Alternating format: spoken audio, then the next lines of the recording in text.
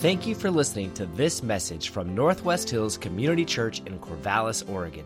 You can learn more about our church at nwhills.com. Today, Associate Pastor Ron King continues a series called What is Going On, where we read the entire Bible in a year. Isaiah is considered one of the greatest prophets, with some of the clearest praises and prophecies. The heart of his message is to come to God in repentance and humility. God longs to bring us back. So, we ask ourselves 3 questions. 1, God, what do you want of me? 2, what is God doing in my winter? And 3, what's next? This week, read the book of Isaiah. Also, check out nwhills.com/hub, that's HUB, for additional resources like book overviews, reading plans, and application questions. Now, here's today's message. This morning we're in one of the most majestic, profound books in Scripture. So we've just finished what's called the wisdom literature, and we are now turning our attention to what's called the prophets in the Old Testament. And the greatest of all prophets, according to Israel tradition, and what I think actually is the book of Isaiah. So I'd love for you to turn your Bibles open to the book of Isaiah. And let me just say this, if you're just new with us or you're like 17 books behind in your Bible reading, don't sweat that. Let me just offer you maybe a Reader's Digest version to help you get there and get up with everybody. So we're going to be turning the page after we get to the prophets to the New Testament right about Easter. Right? In Matthew, we're going to be on Easter morning, we're going to be in Matthew. So between now and then, you could just do 5 books. And if you were going to read 5 books in the Old Testament, I would recommend that you go with Genesis and Exodus, that you take one of the history books, probably Chronicles, do 1st and 2nd Chronicles, it's all in one book. And then perhaps Psalms. You don't have to read all the Psalms, 150, that's pretty intimidating, but take your favorite Psalms. And then for the prophets, read the book of Isaiah, because there's so much rich stuff here. And we're going to turn our attention. This morning, I'm just going to whet your appetite, hopefully, to dig into it this week, the book of Isaiah. And as we think about it, remember, if you would, those of you who know your New Testament a little bit, how Luke writes the story of Jesus' life. So, first couple chapters is about the birth, and then a real quick intro into what Jesus is doing the first year of his public ministry, and all the astounding things that he's saying and that he's doing. And at the end of his first year of public ministry, Luke tells us that Jesus goes home to his hometown, to Nazareth, and he attends synagogue. Now, I want you to put yourself there, because Jesus had been there hundreds of times growing up. And I want you to put yourself there in that synagogue. So there's a warm breeze going through the sycamore trees. And you're sitting and you think about all the things that are there. There's candles lit and they're kind of flickering in the breeze. And you smell the smells, the familiar smell of what the synagogue smells like, and the incense and your sweaty brother and all the things that are around you. And you look up and you see the Torah scrolls that are there in front, and the scrolls of the prophet. And you're hoping you can make it through service without dozing off, right? And getting your dad smacking you up backside of the head, or your mom giving you one of those disapproving church looks, of her kid falling asleep. So you're really trying your best to stay in there and stay engaged. And they start the service, and the service starts in the traditional way, but there's something going on in the crowd. You sense it. There's this air of anticipation, because Jesus has shown up. And there's all kinds of stuff in the air about this guy. So the service begins, and there's this rustling, and after all the adults are done talking, with their greeting time, and the mom's bragging about their famous falafel casserole and all the things their kids are doing, they begin the service. And it begins with responsive prayer. That's how they begin their service. And they start praying, and you respond in your prayers. And then there's some just extemporaneous prayers that are going on. People stand up where they're at and pray out what's on their heart. And Jonas over there, he stands up and he starts praying. You kind of sigh because you know he always goes so long. And then they begin the reading, the traditional readings. There's 7 readings in the Torah. And there's often commentary about a passage maybe people don't understand. And this is the long part of the service, like you're buckling in. You're trying to think, man, I hope there's not 7 pastor sermons. Like, that's the long morning to get through, or a long evening to get through. And so they're doing the message there. And they get to the point where now they're going to turn their attention to the prophet reading. And they invite Jesus to come up. And now everybody's kind of leaning in, right? Just like, wow. And they hand him one of the readings. That's the reading of the day. And Jesus kind of takes his time and he opens up the scroll and he begins to read. And it's the words from Isaiah chapter 61.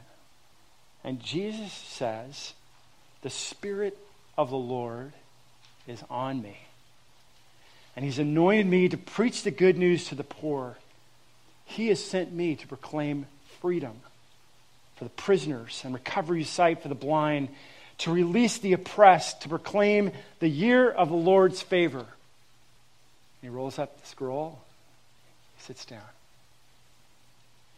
And there's some squirming in the seats, people thinking, what's going on with this? And Jesus is about to do what he's so good at doing. Surprise everyone. But in the middle of that service, as you hear these words, it's washing over you, you sense something that's unusual. And that is that everyone's paying attention in church. Now, I don't know how many church services you've been at. I started going to church when I was in diapers. Like my parents took me at least 2, sometimes 3 times a week. And I'm still going. That's a lot of services. And I can tell you that there's not been that many times when everybody in the room is like just leaning in, wanting to hear what's next. Like, what is going on? What's God doing right now? And traditionally, there was an explanation then of that passage in the prophets. Now, Isaiah was the most familiar of the prophets to people there in the synagogue. And so Jesus just stands up. And in response, in his explanation, all he says is, today, this scripture is fulfilled in your hearing. This is it. I am the fulfillment. Not just of the words I read, but to the whole Isaiah message. Everything that Isaiah wrote about is fulfillment. And your longing, that longing that's in every person to know and understand and follow the Lord, it's fulfilled right now. Now, think about what the crowd is doing with that, because there were people there who had all kinds of doubts. They saw this young punk that they saw grew up in Nazareth, and they doubted everything they had heard was going on with him. And some people there in the synagogue, they looked at Jesus and they wondered, what is going on with all of the messages that I've heard from my friends about the things that he has done, the miraculous things that he's been in the middle of, the teaching that has been so unique and different that people are flocking to hear. What's going on with this guy? And Jesus simply says, it's me. I'm the fulfillment of Isaiah's prophetic message and your longing. It's me. This morning we just have a couple minutes to get to what Jesus is saying there and to think about one of the most remarkable books in the Bible, the book of Isaiah. And many of you are familiar with pieces of it. Like there are some very famous passages in this book. Some of you might think of Isaiah chapter 6. Holy, holy, holy is the Lord God Almighty, and the whole earth is filled with his glory. Or Isaiah chapter 7, and the virgin will be with child and give birth to a son, and they will call him, ooh, you know it, like Emmanuel. Isaiah 9, for to us a child is born, to us a son is given, the government will be on his shoulders, and he will be called Wonderful Counselor, Mighty God, Everlasting Father, Prince of Peace. Some of you know Isaiah 40. Even youths grow weary and tired, and young men stumble and fall, but those who hope in the Lord will renew their strength. They will soar on wings of eagles. They will run and not grow weary. They will walk and not be faint. Isaiah 43. But now this is what the Lord says. He who created you, Jacob, who formed you, Israel, do not fear, for I have redeemed you. I have summoned you by name, and you are mine. Isaiah 53. But he was pierced for our transgressions. He was crushed for our iniquities. And the punishment that brought us peace was upon him. And by his wounds, you're healed. Beyond those words, those passages, is the fact that Isaiah, in his majestic poetry that he writes, and we can't capture it because we're just reading it in the English and it doesn't all translate from the Hebrew. And his breathtaking scope of his prophetic word, what happens, the power of this book is that it's fulfilled. Like the promises that Isaiah spoke out, some of them came true in his day. Some of them came true 100 years later, some 700 years later, and some are still to come. But John writes of them in Revelation 4 and 5, that one day all the nations, all the people will come to know the Lord and see him for who he is. One day, he'll wipe away the tears and the sorrow that we all have. One day. Together, I'd like us to begin Isaiah and read together. If you would, stand up. Isaiah 1. We'll start with Isaiah's prologue, and really, this sets the scene for Isaiah and for all of the prophets, the message of all the prophets. This from Isaiah 1, 16 to 20. I'm going to read it at the end of the reading, and as you process these words, I'll say, this is the word of the Lord, and you just say, thanks, God. Yeah. Okay? So, a little later on, we're going to do a responsive reading, which you get to read. This is, I'll just read. Wash yourself. Make yourself clean. Remove the evil of your deeds from before my eyes and cease to do evil. Learn to do good. Seek justice. Correct oppression. Bring justice to the fatherless. Plead the widow's cause. Come now. Let's reason together, says the Lord. Though your sins are like scarlet, they will be white as snow. Though they are red like crimson, they shall become like wool. If you're willing and obedient, you shall eat the good of the land. But if you refuse and rebel, you shall be eaten by the sword. For the mouth of the Lord has spoken. This is the word of the Lord. You may be seated. You noticed it, right? This is the heart of Isaiah's message, and then he's going to kind of wind through the next 66 chapters, speaking it out, helping us understand it. And the rest of the prophets are going to return to these very themes that he's gone through. That is, men and women, come before God in repentance. Humble yourself and come back to him. Don't go through the motions. Make sure that you act out practically your faith. Wow, some of that sounded like what James wrote, right? Consider your faith deeply in community, he says. We're all sinners. We all need to be washed. We all need to be cleaned. And that's what God's heart is, to wash you free of shame and guilt. And if you'll just follow him and be obedient, your life will be remarkably good. But if you don't, you'll suffer the consequences. This is the word from all of the prophets, and Isaiah sounds it in chapter 1. It's the essence, actually, of the gospel, that we need God. We need to repent and turn to him. And he's longing to bring you, his child, back into wholeness and healing and community. That's the message.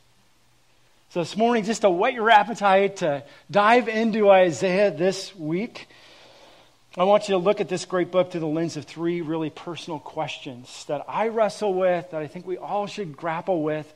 They're questions that Isaiah gets at in his book. And the first one is this: God, what do you want of me? What do you want of me? Maybe for some of you here, you've never asked honestly God that question, or you've asked it really quickly and not listened to his response. I'm going to invite you this morning. I'm going to take I think it's a sacred space to step in and invite you to ask. Just personally ask of God, yeah, what do you want of me? What do you want of my relationships, of my life right now? What do you want next of me? There's some of you who, you resonate with this, and at one time in your life, you're like, yeah, you asked that question, you listened to God, he had some responses to you, and you went. And I'm going to challenge you with this. Why aren't you still asking the question? Why are we still not asking that question? God, what do you want of me right now? Because I think it's a pivotal question. In fact, let me just take a space right now, just for a minute, and invite you to go there with God, who's loved you. Just ask him, Lord, what do you want of me in this new season of my life?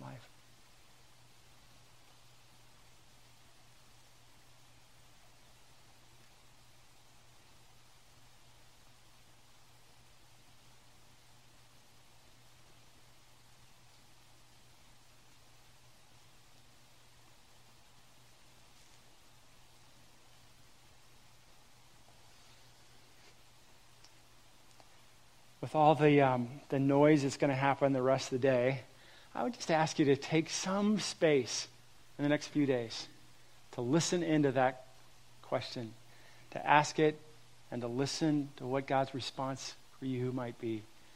What new thing do you have of me, Lord, right now?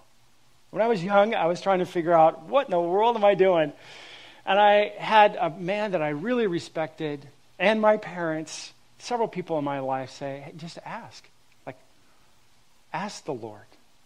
And so I did. And I felt like God had points in my life where he answered that really clearly for me that I could step into. And then when Sue and I were dating, we were trying to figure out, is this what you want? We were challenged to ask, just be honest with God. Do you want us together? Yesterday we celebrated another anniversary. Amazingly enough, she still loves me. And she's still with me. It's amazing. So we're still enjoying this love relationship because God called us into it. And over the course of our married life, time and again, God has called us into this space. God, we want to listen well to you. What do you want of me? I think that that's a pivotal question for us to keep asking in our lives. So Isaiah asks and is challenged to ask the question. Turn your Bible over to Isaiah 6. Isaiah 6. When first God reveals himself to Isaiah in this remarkable way. Verse 1. In the year that King Uzziah died, I saw the Lord sitting on a throne, high and lifted up. And the train of his robe filled the temple. It was hundreds of feet long. Above him stood the seraphim, angels. Each had 6 wings. With 2 he covered his face, with 2 he covered his feet, with 2 he flew. And one called to another and said, Holy, holy, holy is the Lord of hosts. The whole earth is filled with his glory. And the foundations of the thresholds shook at the voice of him who called. And the house was filled with smoke. And I said, woe is me. For I'm lost, for I'm a man of unclean lips, and I dwell in the midst of people with unclean lips. We're sinners, we're wrecked. I'm in the midst of a holy God. For my eyes have seen the King, the Lord of hosts. So God has this threefold answer to Isaiah's question. Here's the first one. First response of God to God, what do you want of me? God says, know me. Know me that I am like none other. Know my glory and my power and my holiness, and stop having such a small view of who I am. Amen to that? Man, I thought I'd get one amen, right? Thank you, Gary. Appreciate it very much. Like, stop having this small view. I remember when I was in college, I took my first astronomy class, and the heavens opened up to me. And then many years later, my son returned from the Marines, my oldest son, and he had these really cool binoculars they spent a whole boatload of money for that can see. And you look through them at night. We had them over at the Lampe's house, actually. And you can see what you could never see in the sky. It's astonishing what's up there, right? It's amazing. Have a much higher view of who I am, God says to Isaiah, know me.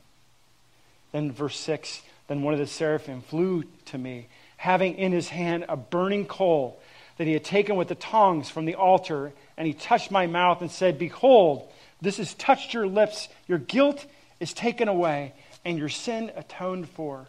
God's second response, get clean, Isaiah. For I'm holy and you are not. But I'm a God who atones for sin and cleans you. Get right with me. There's something that happens in that scene that is scary, right? An angel with tongs takes this burning coal and flies over to Isaiah. Now, imagine it happening to James over here and coming at his lips. Like, his first response is probably not going to be, hey, that'd be great. It's to flinch. And I think that's an intentional metaphor of what's going on in the scripture, because we often flinch when God wants to clean us. So we don't truly enter into confession and repentance like we ought to. Here in the text, we don't see Isaiah flinching. We see the angel going right at him and cleaning him. And it's a good thing. Men and women, why do we flinch at confession and repentance? God wants us right and whole and guiltless and shameless. That's what God wants from us. He wants us clean.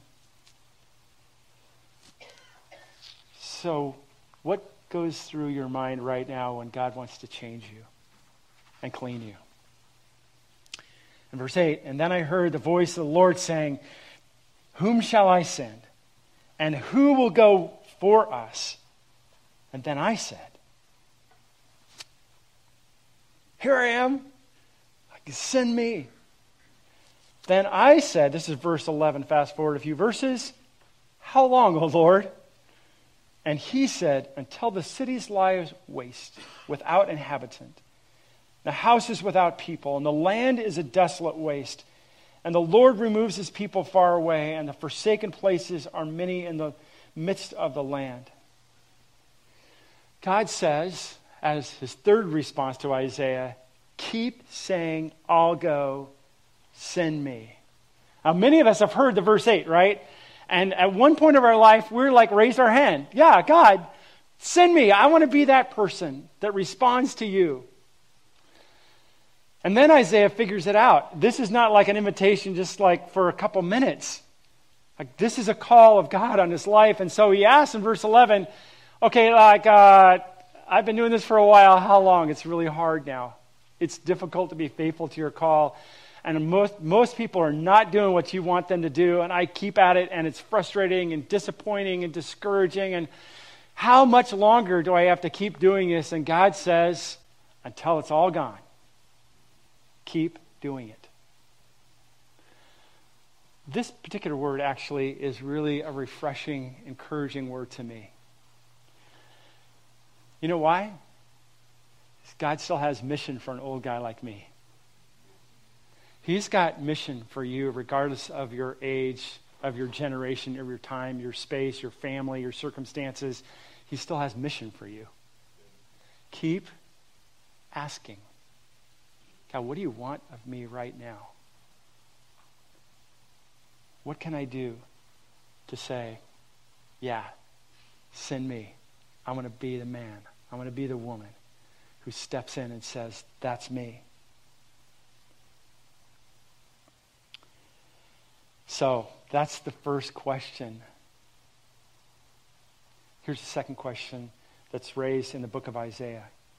What is God doing in the winter? The first 39 chapters of Isaiah walks us through a series of judgment that God is bringing on his people who had been unfaithful, holding them accountable to their rebellion. But Isaiah is not just a book of discouragement. It's a book of astonishing great hope and promise. Because 40 through 66 are amazing promise. And even in the winter of the first 39 chapters, there's some amazing promises about the coming Messiah. So the question is, what is God doing in my winter? Isaiah prophesies over the course of a downward spiraling history of Israel walking away from him. And at the end of chapter 39, they are brought into exile. Everything's wiped out. They lose everything. The Assyrians and then the Babylonians have come. And both Israel and Judah are now completely in exile. But woven throughout Isaiah's message are some powerful metaphors. The first one we see at the end of chapter 6, where he says the holy seed is this stump.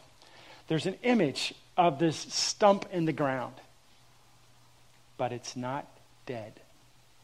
It had been cut down out of the judgment of God. But all hope was not lost. And then chapter 11 begins, there shall come forth a shoot from the stump of Jesse, and a branch from its roots shall bear fruit. Now this image of the branch is the image Isaiah uses for the Messiah. And the Spirit of the Lord shall rest on him, and the Spirit of wisdom and understanding, the Spirit of counsel and might, the Spirit of knowledge and the fear of the Lord. This is what Jesus is claiming to be in Luke chapter 4. And then verse 9 of chapter 11, and all the earth will be filled with the knowledge of the Lord as the waters cover the sea. One day, as the waters cover the sea. Isn't that a cool poetic imagery of what God's eternal plan is? That Messiah is identified in many passages in the book of Isaiah, but there's one I'd love for us to stand up and read responsively out with the Lord. So I'm going to ask you just to read it. We'll have it up on the screen here. It's from Isaiah chapter 53. Would you stand with me now? I'll read the first phrase, and you read the second phrase. Just the beginning of chapter 53. And this week, if you don't read any of Isaiah except a small passage, read Isaiah 52:13 through 53:12. Here's just one nugget from that passage. Who has believed what he has heard from us? And to whom has the arm of the Lord been revealed? You. For he grew up.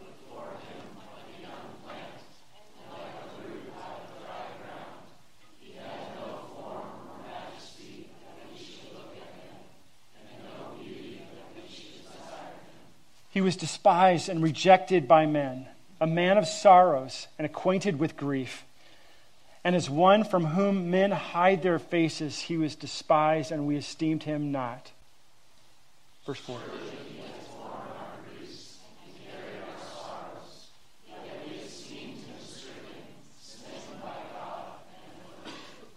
But he was pierced for our transgressions, he was crushed for our iniquities, and upon him was the chastisement that brought us peace.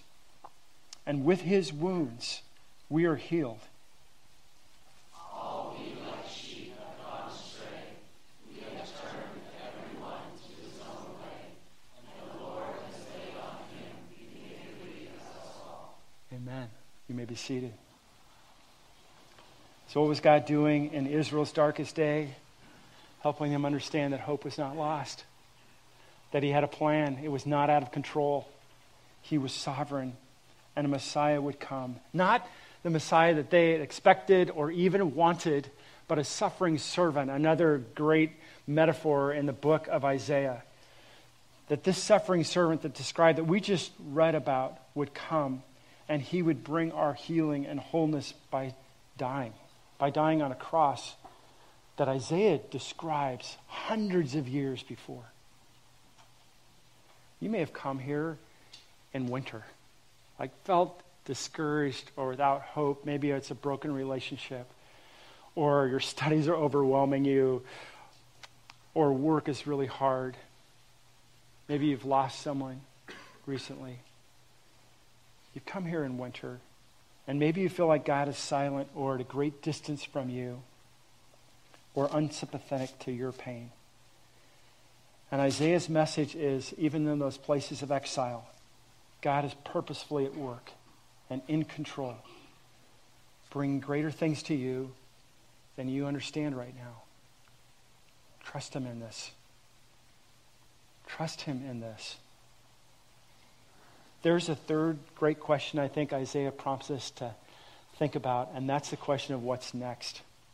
See, Isaiah prophesied not only things that would happen in his day and 100 years later and 700 years later, but as I mentioned, what was going to happen at the end of days.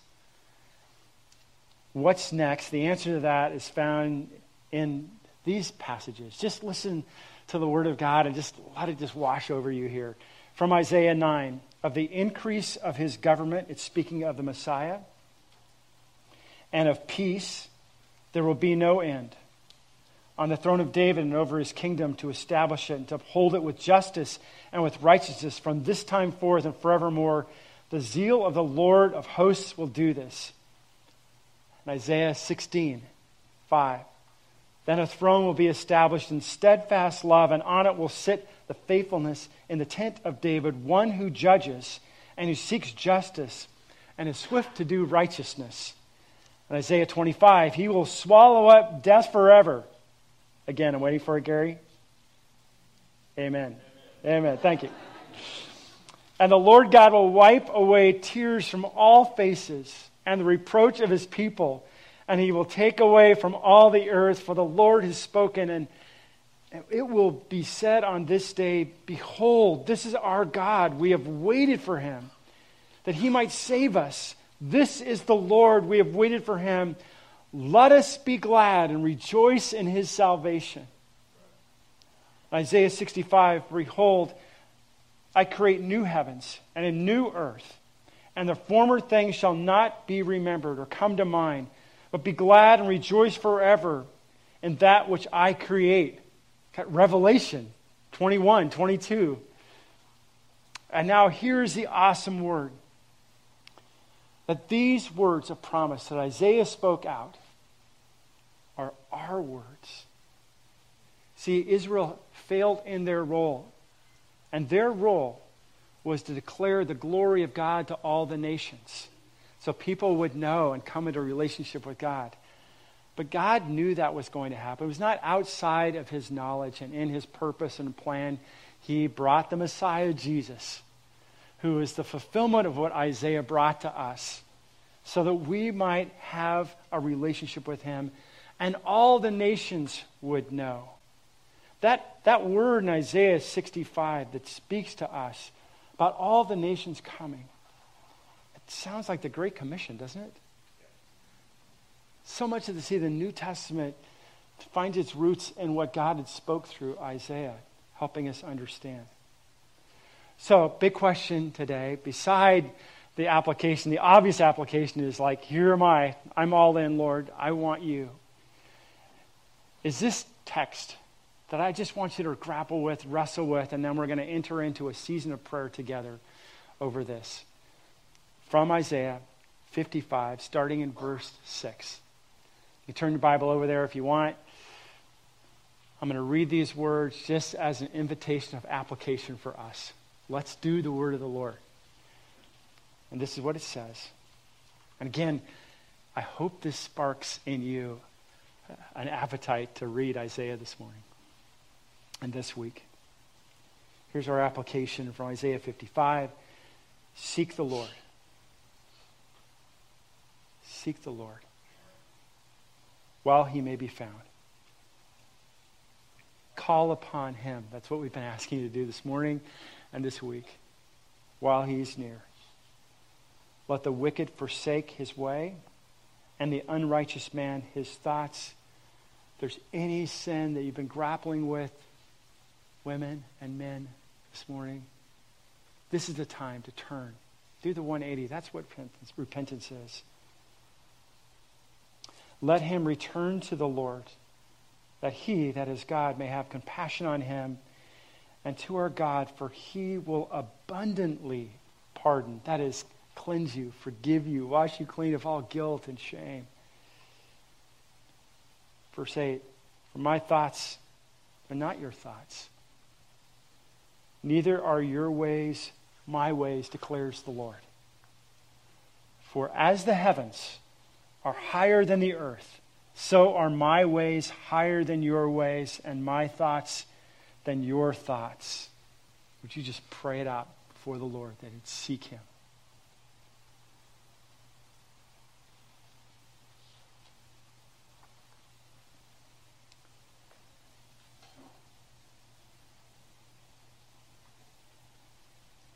Father, thank you for the richness of your word. So good to hear that you love us and you've called us out by name. And you've always been true to your promises. And you're calling us into this place of being clean and turning to you and saying, that's me. I want to be all in. Here am I. One more time, send me. God, give us the courage to step into that. Thank you for these true and right and good words. Help us to be a reflection of our hearts that would bring you pleasure and delight as we follow you. We pray these things in the name of the Messiah, Jesus Christ our Lord. And all God's people said.